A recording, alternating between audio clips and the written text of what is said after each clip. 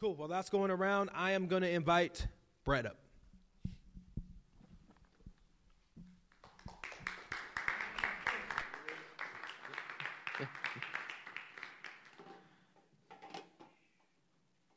All right. Good morning, everybody. So this morning, we are going to be continuing our series called In His Image. In His Image. And we're going to be studying how we, as God's people, can be following God's image in today's topic is generosity. And Ken has delightfully started off this morning with generosity by generously giving me this giant, oversized water bottle that, I'm like, this, the Lord provides. Yeah. So, how many of you guys have ever seen a movie, read or a TV show, or read a comic book or whatever, where the villain, in his villain speech somewhere, says something like, "I will remake the world in my image," right? Something like that. What does he or she mean by that?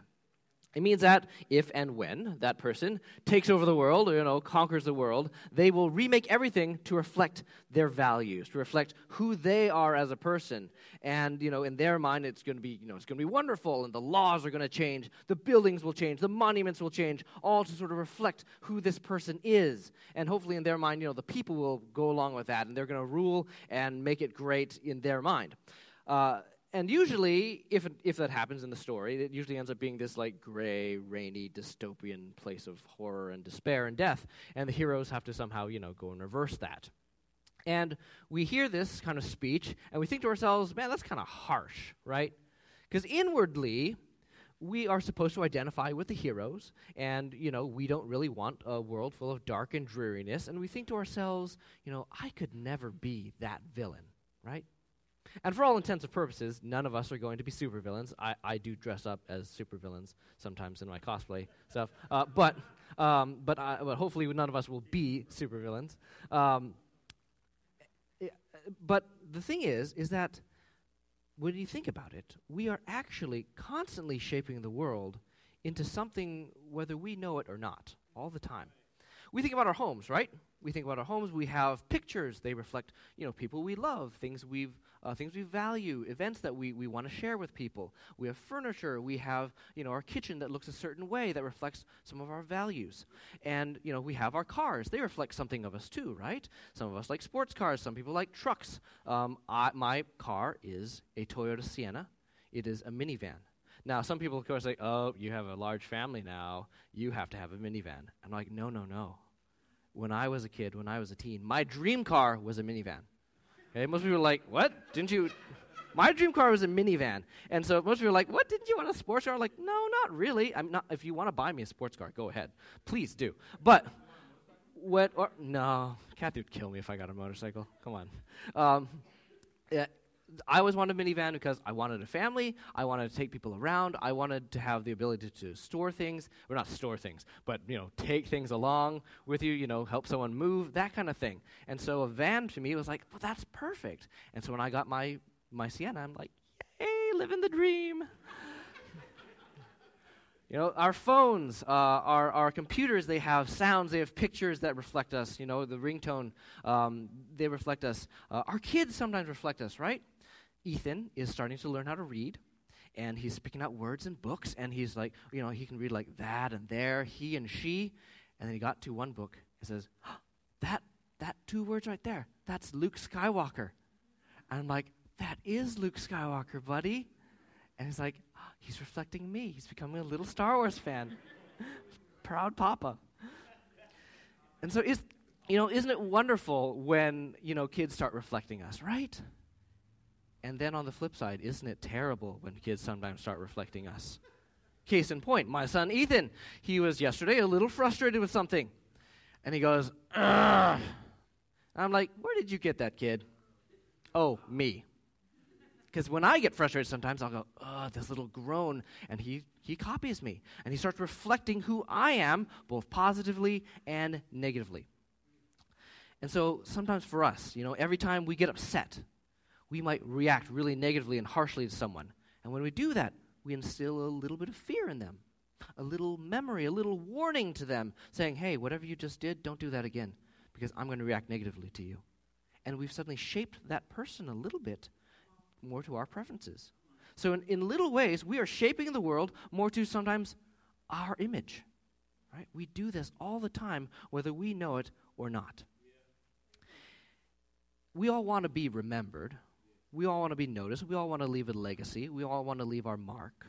And maybe we don't all want to be famous. Okay? We don't want to necessarily be in the history books one day, but no one wants to be completely forgotten.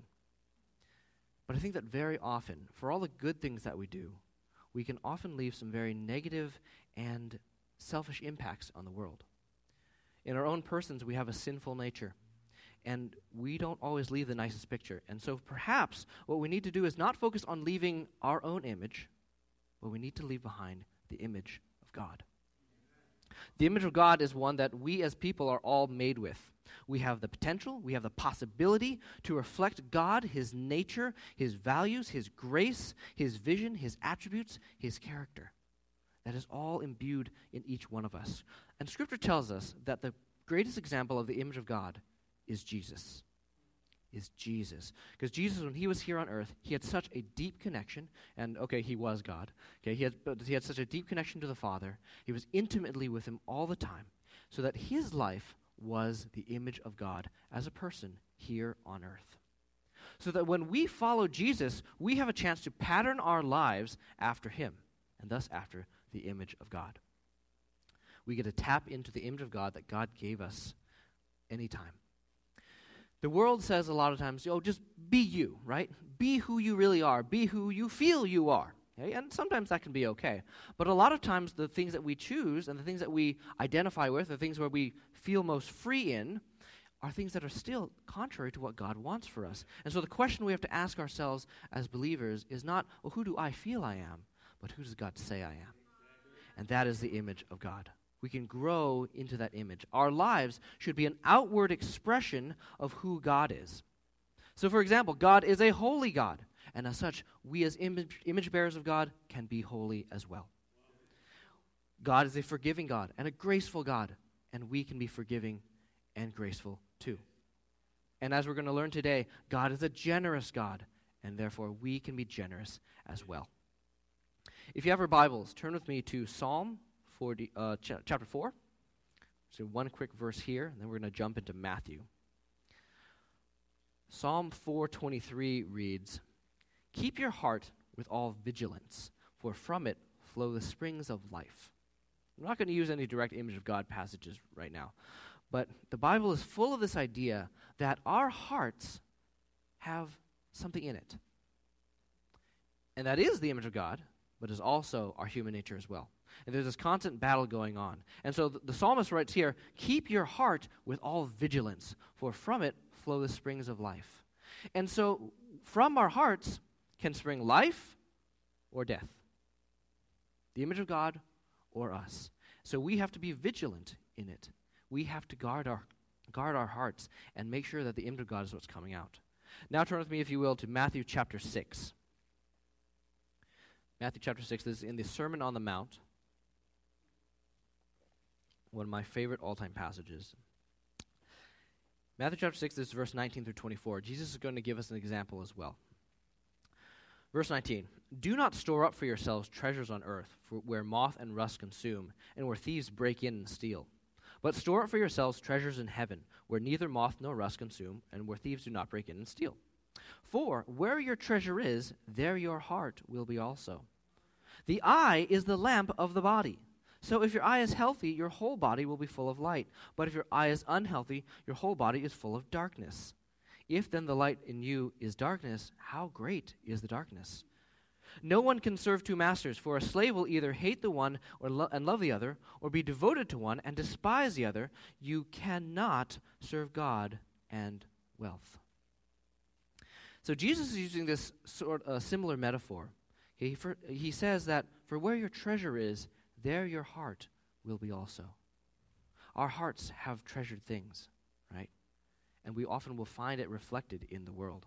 And then he says, the eye is the lamp of the body, okay? The eye is the lamp of the body. Some people say that the eye is the window to the soul, right?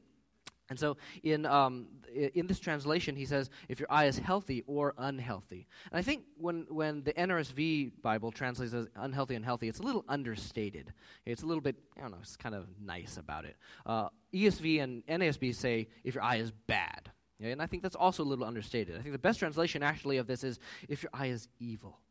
Is evil. And the evil eye, you might have heard of the phrase the evil eye. It was a Near Eastern concept that said if you have the evil eye, you are looking around at things constantly with a sort of intense fervor of desire. And you're constantly grasping at things and trying to get things. And that is this evil eye. And Jesus uses this idea of this evil eye to say, look, when you have an unhealthy eye or a bad eye or an evil eye, and you're constantly striving after these other things, your heart is reflecting something. Your heart is reflecting, and you're going after all these things. And his overall point in this passage is discipleship, right? Because he says, you cannot serve both God and wealth. And so if we want to serve God, if we want to be his disciples, if we want to make an impact for the kingdom, we have to be fully and devoted to him. We have to reflect the image of God with full commitment. But oftentimes, things get in the way, and things can be distractions. And what does he sort of bookend this eye of the lamp of the body passage? He bookends it with two illustrations about money. Do not store up for yourselves treasures here on earth, but instead store up treasures in heaven. And then you cannot serve two masters, for a slave will either hate the one and love the other, or be devoted to one and despise the other. You cannot serve both God and wealth. You see, he uses this because money and wealth are two of the biggest distractions we have in this world, if not maybe the biggest. The Bible talks about money more than, like, a lot of things. It talks about it a lot. Money and wealth and chasing after it, storing it, treasures here on earth, can become immense distractions, even obstacles to following Jesus. You take the example of the rich young man who came up to Jesus and asked, "Teacher, what must I do to enter the kingdom of heaven?" And he says that he has followed all the laws, he honors his father and mother, all that. He's done all the right things. And Jesus tells him, one thing you lack, go and sell all your possessions and give to the poor, and then you will have treasures in heaven. And the man's reaction is not, okay, sure, yeah, thank you. It is, I have a lot of possessions. And he went away sad. That thing that he was holding on to, there his heart was. And he could not follow after Christ. The way we relate to money says a lot about our hearts and what is really driving us as people. Jesus gives us this bold statement, you cannot serve both God and wealth. That's pretty in your face, right? It implies that, in one sense, with the same level of affection, devotion, and enthusiasm, you can serve money or you can serve God, but not both. But not both. In fact, Jesus says, you will love one master and despise another. That's a pretty harsh line in the sand. Now, you may say to yourself, well, I kind of like money. I don't love money, but I like money. Does that mean I hate God? Or, wait a minute, I love God. Does that mean I have to hate money? No, not exactly, of course. He is using a little bit of hyperbole here.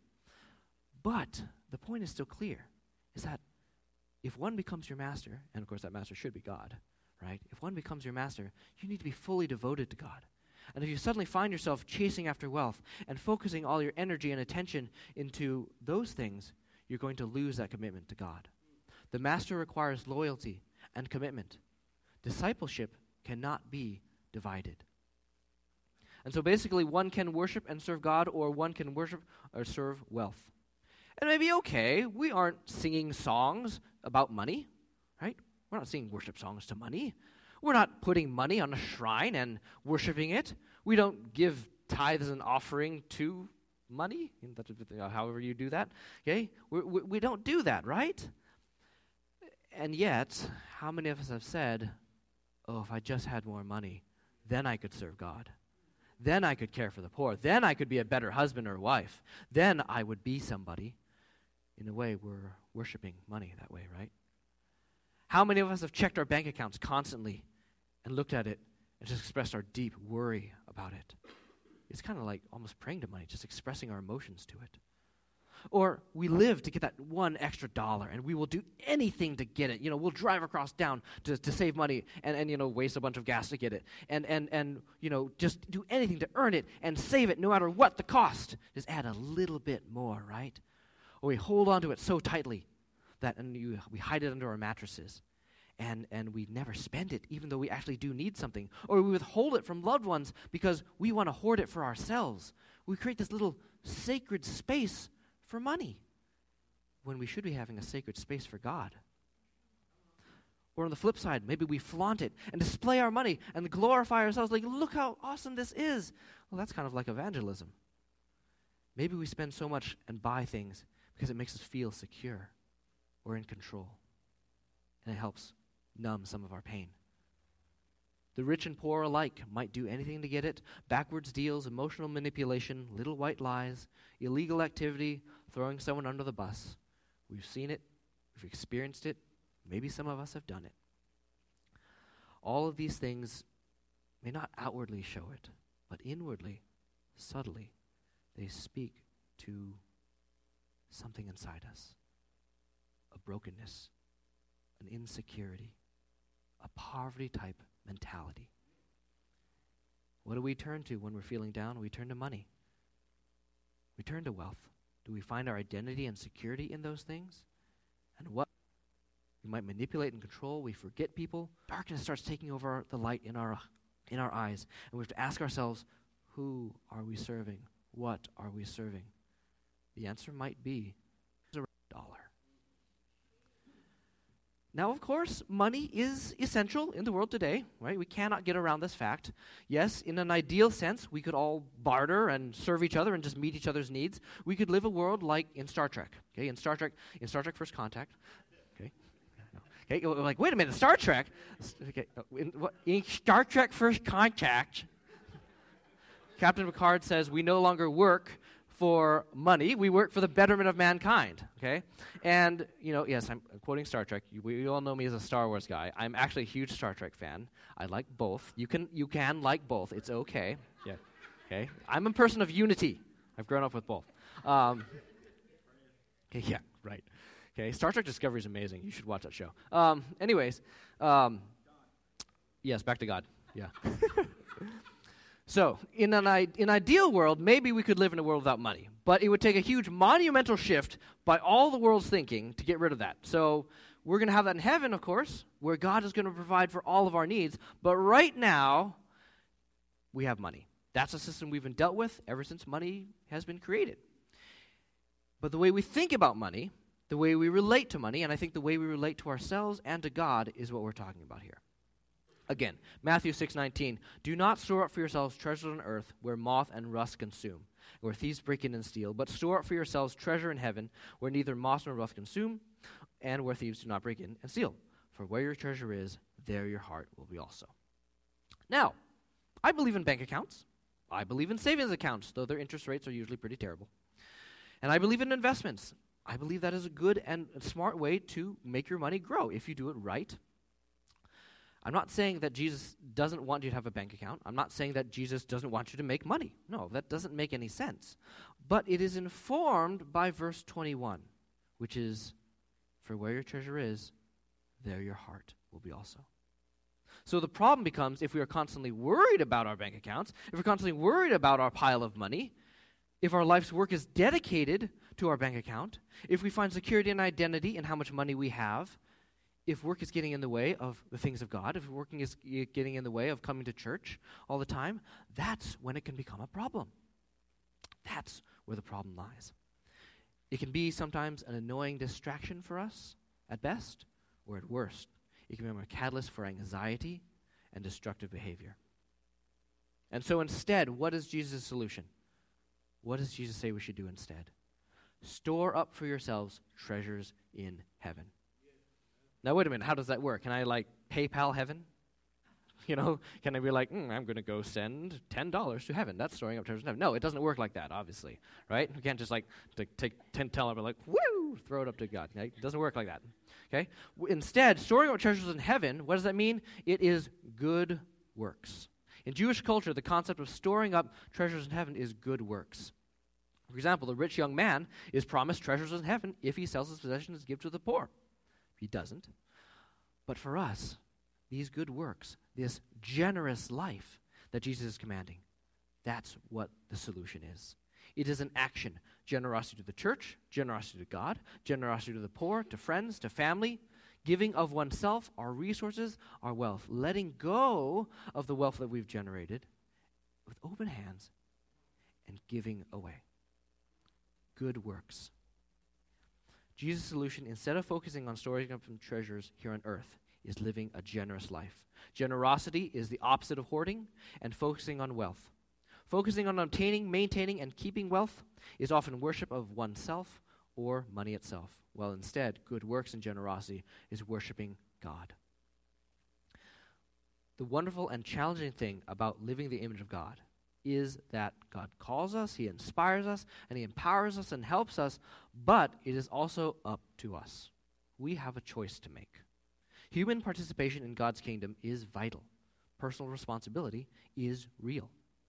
God sometimes does do miracles, absolutely. He does make things just happen. He does. We have seen it. But much of the time, He's asking us to participate in things and take responsibility to grow into the image of God. And how do we do that? First, we have to get His heart. We have to get to know Him, right? We need to be in the Word. We need to be in prayer. We need to be listening for His voice. We need to spend time with God. Because, of course, when we spend time with people, we start taking on some of their attributes, right? We start taking on some of who they are. Jennifer's smiling because she knows what's coming up. Okay, so I'd like to point out a few examples of this. My wife has been, we've all been in this church now for about, I think, 7 or 8 years. And she has started to take on some of the vocabulary and phrases of other people in this church. And I started listening to her, I'm like, she never sounded like that when I knew her in high school or college. Case in point, when Addie is getting into something, and something she shouldn't do, she'd be like, girl, you need to get away from that. I'm like, wait. Yeah. And I'm like, where did she get that from? Jess Martell. Yeah. Girl. I was like, she never said that in high school. But now, you listen to her, she says that. I'm like, okay. And here's another one. This may offend some people, okay? And I do not mean to offend people, and I do not mean to be a grammar Nazi, even though I kind of am. But she has said a few times, I seen this. Okay, now you may think to yourself, what's wrong with that? And some of you are laughing, you're like, oh. Okay, I seen is not the proper way of the past tense of saw. I'd just like to point this out. Okay, if you say it, I don't really mind because it's just how we talk, and that's okay. But I seen is the past participle. It's the past participle of I see. Okay, I saw is the correct way of saying it. Again, if you say it, totally cool. But Kathy has now started to say I seen a bit. Okay, so the correct version, just so you know, is I saw. Okay. Anyways. Yeah. Right. Okay. All right. Yeah. Have I lost half of you? I don't know. Yeah. That's in Greek and Hebrew. Well, it's a different story. All right. So, anyways, when you spend time with people, you often take on some of their character, their attributes. And it's in the same way with God, when we spend time with Him, we start learning about His character. And we start learning about His generosity, right? Generosity is the natural outflow of the reflection of Jesus. It's a reflection of our relationship with God. Generosity can be an action that flows from our hearts. It can be the fruit of our discipleship. Think of the early church, right? The early church. After Jesus' death and resurrection, the church began to form. And listen to how God's people responded to God's work after the resurrection. This is Acts chapter 2, verse 43 to 45. Everyone kept feeling a sense of awe, and many wonders and signs were taking place through the apostles. And all those who had believed were together and had all things in common. And they began selling their property and possessions and were sharing them all as anyone might have need. So what does it say that these disciples, these new followers of Jesus, had? They had a feeling of sense of awe. And this Greek word is psukephobos, meaning in their soul they had this fear of God. This fear, but it's not a fear. It is a whoa fear. It's a reverence, it says. It is like this awesome power. And so, they experience the resurrection. They see the signs and wonders that are being performed in their midst. And they're like, this is amazing. God is amazing. And so they have this sense of feeling in them. And how do they respond? In generosity. Like God gave His Son. God gave His all for us. So now I can give to everyone else. I can respond in kind. They responded with awe and wonder, and then they started sharing all things in common. If God's willing to share his deepest self through Jesus, then I can share a little bit of me too. True generosity comes from a heart changed by God, a heart that is transformed by God, a heart that is shaped by gratitude. It's a response to God. If we want to reflect the image of God, we do it best when it's in response to God's love. Generosity is a natural response. It was for the disciples, and it can be for us, because God is a generous God, right? And generosity can then be a form of reflecting him and worshiping him as well. Indeed, if we are to follow Jesus, our inner self needs to match the image of God. We follow God's character. James 1:17 reads, "Every generous act and every perfect gift is from above, coming down from the Father of lights." And of course, John 3:16, the most famous verse in all the world. "For God so loved the world that he gave his one and only Son." Jesus is an act of generosity. Jesus is an act of generosity. And this greatest act of God's generosity is a double blessing. And why? Because God didn't give it for his sake. Because Jesus himself is the gift, right? But then that gift, you open it up, and it expands. It's another gift inside. Because it's salvation, and it's the life we've always wanted. Jesus is a double blessing gift. Generosity within generosity. And we can follow that. Now, of course, I hope that no one has to give up their life for anyone else. I pray that that never has to happen. But can we live our lives in generosity instead? Right? Now, you might be saying, have you seen my bank account? My wallet has moths flying out of it like in the cartoons.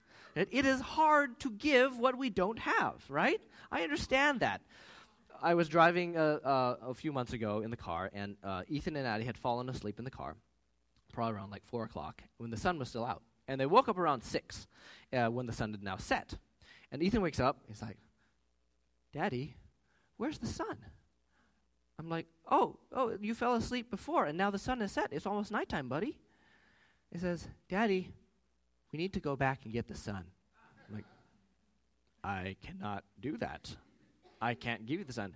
And he starts kicking his feet like he does when he gets upset. And he's like, "Daddy, I want the sun. I need the sun." I'm like, "I can't give you the sun, boy. If you wanted crackers, I'd give you crackers. If you wanted water, I'd give you water. If you want fast food, I'll pull over and go get you fast food right now. But I cannot give you the sun." Now, yes, one time in the Bible, God did stop the sun for the Israelites. I'm like, okay, do I have enough faith for that right now? Could I pray that God reverses time and gives the sun back? And I'm like, I kind of don't think he's going to do that just for this kid's tantrum. Maybe I don't have the faith for it. I don't know. But I'm like, "Son, I can't give you it." And he's like, "I want the sun." And eventually he did calm down. I don't remember how. I think I'm in shock still of it. But, I couldn't give what I don't have. I don't have power over the sun. And I get it. Sometimes we feel like we don't have money, so how can we be generous? And we might say, well, wait a minute. God's generous, sure, but he kind of has an advantage because he's God. And he can, make things appear out of thin air if he wanted to. He owns the cattle on 1,000 hills. He could, right now, just like $100 bills, just boom, piling up on the pulpit if he wanted to. That would cause a lot of inflation, I think. But, he could do that if he wanted to. There is this thing called scarcity, right? A finite amount of resources in this world, and not everyone has it. That is true. But when it comes to generosity, we should also include things that are not just money. The things we have, right? Our time, our energy, our knowledge, our wisdom, our prayers. Jesus, of course, gave of himself. He didn't go up on the cross and then shower people with money.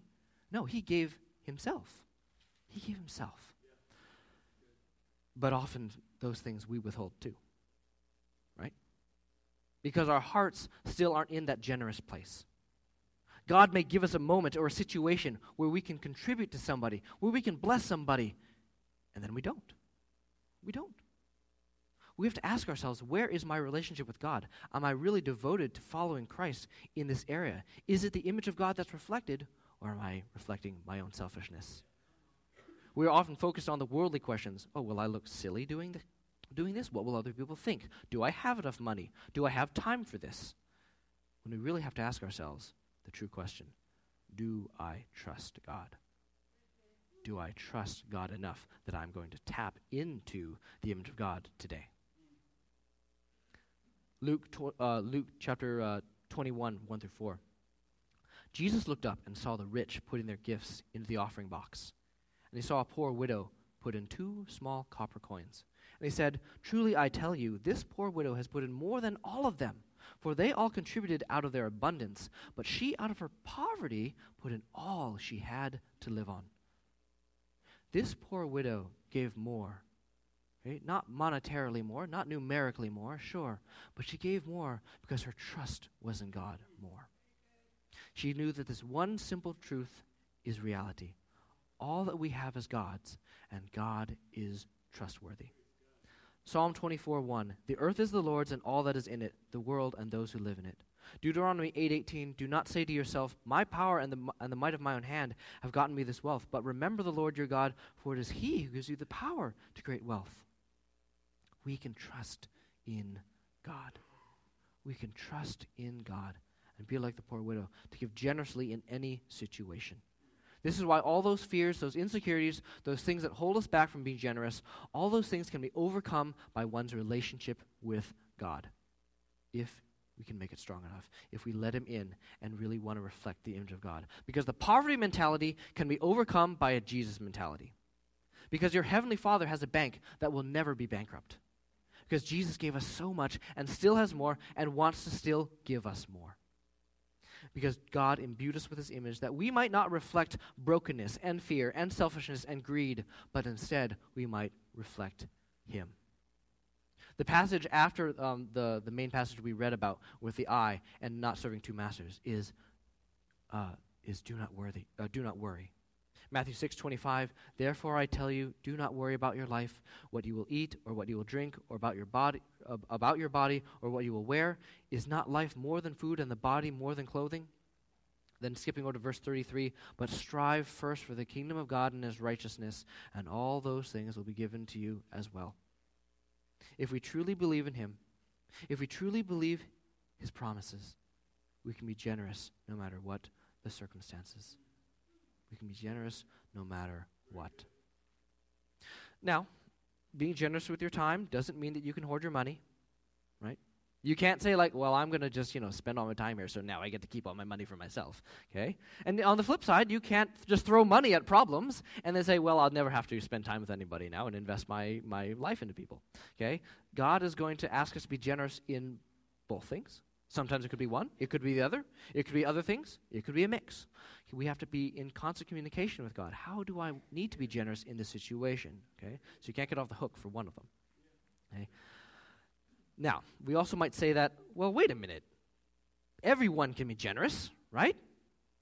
People who don't follow Christ are generous, right? And that's true, right? You can't say that someone who doesn't follow Jesus, who gives like $1 million to something, isn't generous. Okay, that is generosity, sure. It exists all over the place. The question is, though, is that what is the difference between godly generosity and regular generosity, right? So yes, and many times people can be generous. It is a tax deduction after all. And people can be selfless. I do believe that. People really can be selfless and giving. I never want to say that they're not necessarily. But we all know that generosity can sometimes benefit ourselves, right? And people can often give to expect something back, right? And curry a favor later on. When I say the company Honda, what do you think about? A car. A minivan, sure, yeah. Hondas are good cars. Anything else? Anything else come to mind? What? Roland Heights, yeah, lots of Hondas and Roland Heights, yeah, okay. Rice rockets, yeah, okay. How maybe it's not working, but what? There it is, the helpful Honda guys, okay? The helpful Honda guys, okay? And so the helpful Honda guys, this has been a marketing campaign that Honda's had for the last few years.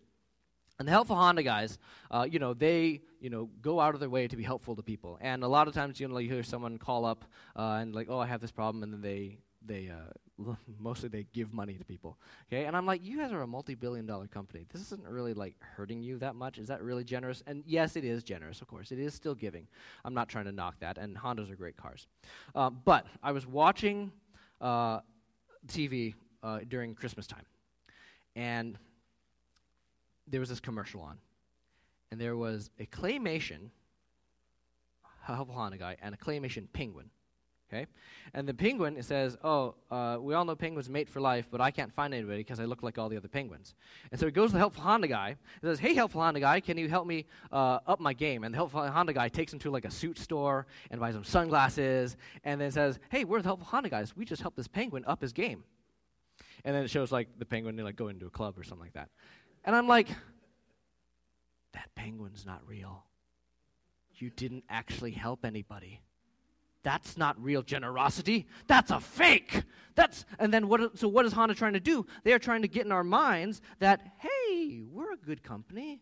We're good people. We're helpful. So, whenever you want to buy a car, you might think of us. That's the inner message behind the marketing scheme, right? And so their helpfulness is really trying to get them a little bit of business, right? And many times our helpfulness can be like that as well. When God wants us to give, just like he gave Jesus, it wasn't for him, it was for us. We can give and just not expect anything back. And giving and generosity then can be an invitation for other people. It can be an invitation into relationship with us and then also with God. Generosity by itself is good. Don't want to knock it, of course. But generosity with God's purposes, his love, his grace, when our hearts are aligned with his, generosity becomes so much more. Jesus' command to be generous is not just be generous. Be generous. It's not that. Okay? It is an invitation into God's community. Remember that Jesus' generosity was a great unifier. It brought people together. Our generosity can do the same. Our generosity can be that same type of invitation. We can make God known through our generosity, and that should be one of the primary purposes, to let generosity be a reflection of God so that people can experience God. Acts 4, 32 through 35. Now the full number of those, this is again the early church, the full number of those who believed were of one heart and of one soul. And no one said that any of those things belonged to him or was his own, but they had everything in common. And with great power the apostles were giving their testimony to the resurrection of the Lord Jesus, and great grace was upon them all. There was not a needy person among them, for as many were owners of land and houses, sold them and brought the proceeds and what was sold, laid it at the apostles' feet, and was distributed to each as they had need. The early church responded to the gospel, and they grew in one heart and mind. They were unified together because of Jesus, and they had generosity. Is it any wonder that the early church exploded into a megachurch nearly overnight? Because people can see true generosity. People could see an authentic response to God. When people see that, there's so many times people are cynical, they say there's hypocrites and all that, and sometimes that is true, but when they can see an authentic response, and generosity can be one of those things. When we say, I can be generous because my Jesus is generous, and reflect that out, we can be unifying, and we can invite people in. Our lives are meant to be blessings to people. So often we are consumed by protecting ourselves, the things of this world, by showing our glory, that we often block and ignore the ways that God wants to bless people, invite people into a relationship with him. God wants to do so many things, but we often block him. Let's put the image of God first. Let's put the image of God first. And part of that is having a generous heart. That generous heart combats fear. It combats insecurities and idols within us. We can tap into the image of God as well as the knowledge and experience of his love and grace and give that to people. So when the poor in our community need a hospital built, we can be generous because Jesus modeled it. When our friends and family ask us to sacrifice something, we can be gracious and sacrifice something of ours because Jesus did it too. When we tithe, we can do so with a thankful heart, without grudge, because we have grown in our trust with God. When we live generously, we can do so because by doing so, we become more and more the people we are meant to be, that God created us and designed us to be, and then we can reflect it out to everyone else. We've all heard the phrase, don't work for your money, make your money work for you. But I think the real phrase should be, make God's money work for God's kingdom. Not quite as catchy. I'll work on it. But it's true. Let's make God's money work for his kingdom. Let's pray.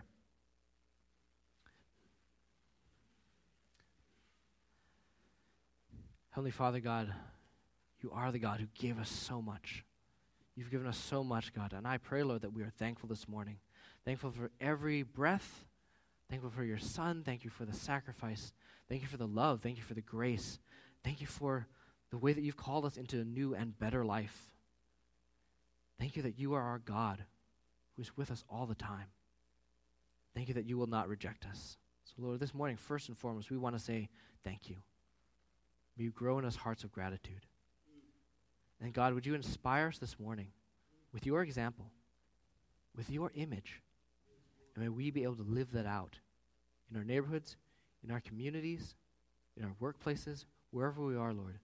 May we grow in our hearts of generosity. I pray, Lord, that you would break down the strongholds that we have in our hearts. I pray, Lord, that you would break any things that are holding us back in terms of our wealth, in terms of our understanding of money. I pray, Lord, that you would fill us anew with a new revelation of how we can relate to wealth, how we can relate to people, that we can start to live generous lives. We pray in your Son's holy name. Amen. Give God praise.